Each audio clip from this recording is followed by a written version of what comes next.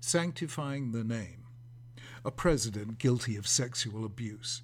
A prime minister indicted on charges of corruption and bribery. Rabbis in several countries accused of financial impropriety, sexual harassment, and child abuse. That such things happen testifies to a profound malaise in contemporary Jewish life. More is at stake than simply morality. Morality is universal. Bribery, corruption, and the misuse of power are wrong, and wrong equally, whoever is guilty of them. When, though, the guilty are the leaders, something more is involved. The principles introduced in our parasha of Kiddush Hashem and Chilul Hashem. Do not profane my holy name, that I may be sanctified in the midst of the Israelites, I, the Lord, who sanctify you. The concepts of Kiddush and Chilul Hashem have a history. Though they're timeless and eternal, their unfolding occurred through the course of time. In our parsha, according to Ibn Ezra, the verse has a narrow sense. The chapter in which it occurs has been speaking about the special duties of the priesthood and the extreme care they have to take in serving God within the sanctuary. All Israel is holy, but the priests are a holy elite within the nation, and it was their task to preserve the purity and glory of the sanctuary as God's symbolic home in the midst of the nation. So the commands are a special charge to the priests to take exemplary care as guardians of the holy. A second dimension was disclosed by the prophets, who used the phrase Chilul Hashem to describe immoral conduct that brings dishonor to God's law as a code of justice and compassion. Amos speaks of people who trample on the heads of the poor as on the dust of the ground and deny justice to the oppressed, and so profane my holy name. Jeremiah invokes Chilul Hashem to describe those who circumvent the law by emancipating their slaves, only to recapture and enslave them. Malachi, the last of the prophets, says of the corrupt priests of his day, "From where the sun rises to where it sets, my name is honored among the nations, but you profane it." The sages suggested that Abraham was referring to the same idea when he challenged God on his plan to destroy Sodom and Gomorrah, if this meant punishing the righteous as well as the wicked. Chalila lecha, far be it from you to do such a thing. God and the people of God must be associated with justice. Chalila lecha means, they said, it would be a Chilul Hashem. A third dimension appears in the book of Yechezkel. The Jewish people, or at least a significant part of it, had been forced into exile in Babylon. The nation had suffered defeat. The temple lay in ruins. For the exiles, this was a human tragedy. They'd lost their home, their freedom, and their independence. It was also a spiritual tragedy. How can we sing the Lord's song in a strange land? But Ezekiel saw it as a tragedy for God also. This is what he said in God's name. Son of man, when the people of Israel were living in their own land, they defiled it by their conduct and their actions. I dispersed them among the nations, and they were scattered through the countries. I judged them according to their conduct and their actions. And wherever they went among the nations, they profaned my holy name. For it was said of them, these are the Lord's people, and yet they had to leave his land. In other words, exile was a Chilul Hashem, a desecration of God's name, because the fact that he'd punished his people by letting them be conquered was interpreted by other nations as showing that God was unable, as it were, to protect them. And this recalls Moses' prayer after the golden calf. Lord, he said, why should your anger burn against your people whom you brought out of Egypt with great power and a mighty hand? Why should the Egyptians say it was with evil intent that he brought them out to kill them in the mountains and wipe them off the face of the earth? Turn from your fierce anger, relent, and don't bring disaster on your people. This is part, in other words, of the divine pathos. Having chosen to identify his name with the people of Israel, God is, as it were, caught between the demands of justice on the one hand and public perception on the other. What looks like retribution to the Israelites looks like weakness to the world. In the eyes of the nations for whom national gods were identified with power, the fact that Israel were in exile could not but be interpreted as the powerlessness of Israel's God. That, says Ezekiel, is a chilul Hashem, a desecration of God's name. A fourth level of meaning became clear in the late Second Temple period.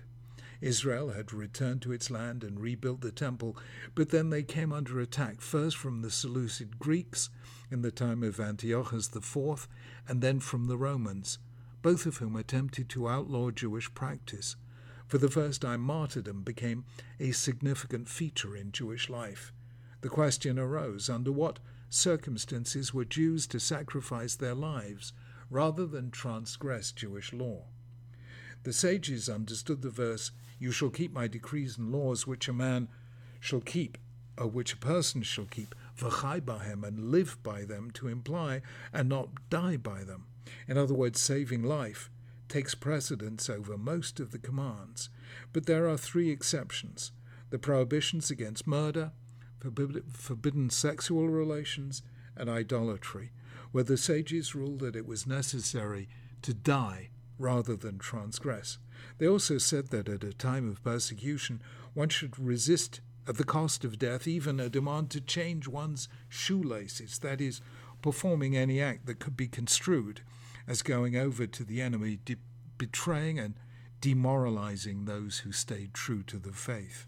It was at this time that the phrase Kiddush Hashem was used to mean the willingness to die as a martyr. One of the most poignant of all collective responses on the part of the Jewish people was to categorize all the victims of the Holocaust as those who died al Kiddush Hashem, that is, for the sake of sanctifying God's name.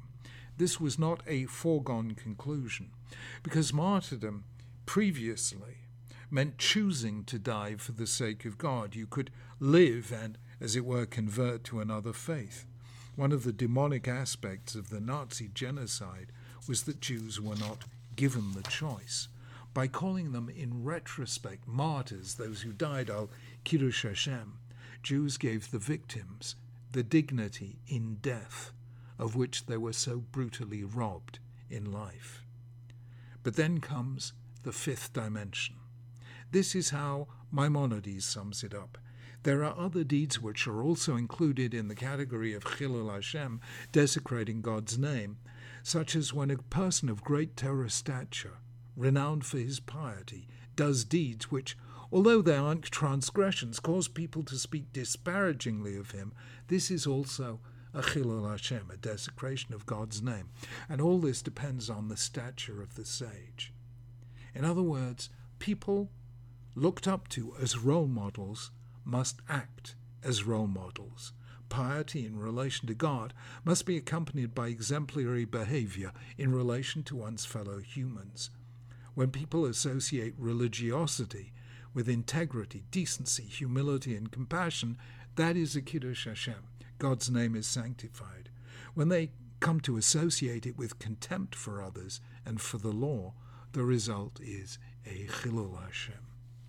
Common to all five dimensions of meaning is the radical idea central to Jewish self-definition that God has risked his reputation in the world, his shame, his name, by choosing it to associate it with a single and singular people. God is the God of all humanity, but God has chosen Israel to be his witnesses, his ambassadors to the world. When we fail in this role, it's as if God's standing in the eyes of the world has been damaged.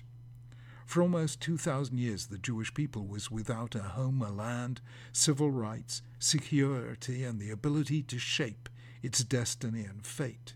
It was cast in the role of what Max Weber called a pariah people. By definition, a pariah cannot be a positive role model. That is when Kiddush Hashem took on its tragic dimension as the willingness to die for one's faith.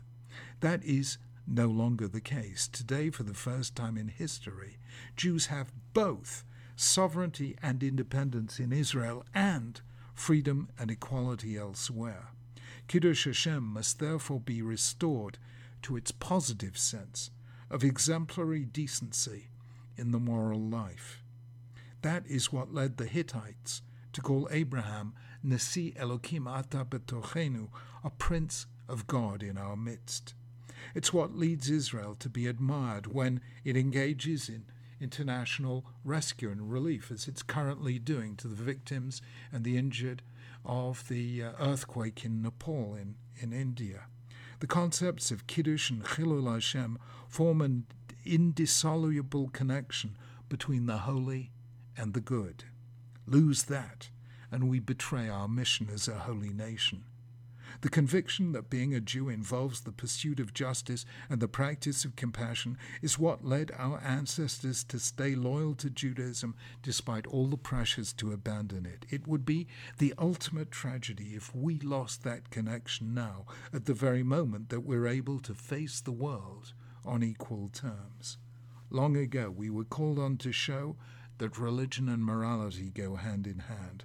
Never was that more needed than in an age riven by religiously motivated violence in some countries and rampant secularity in others.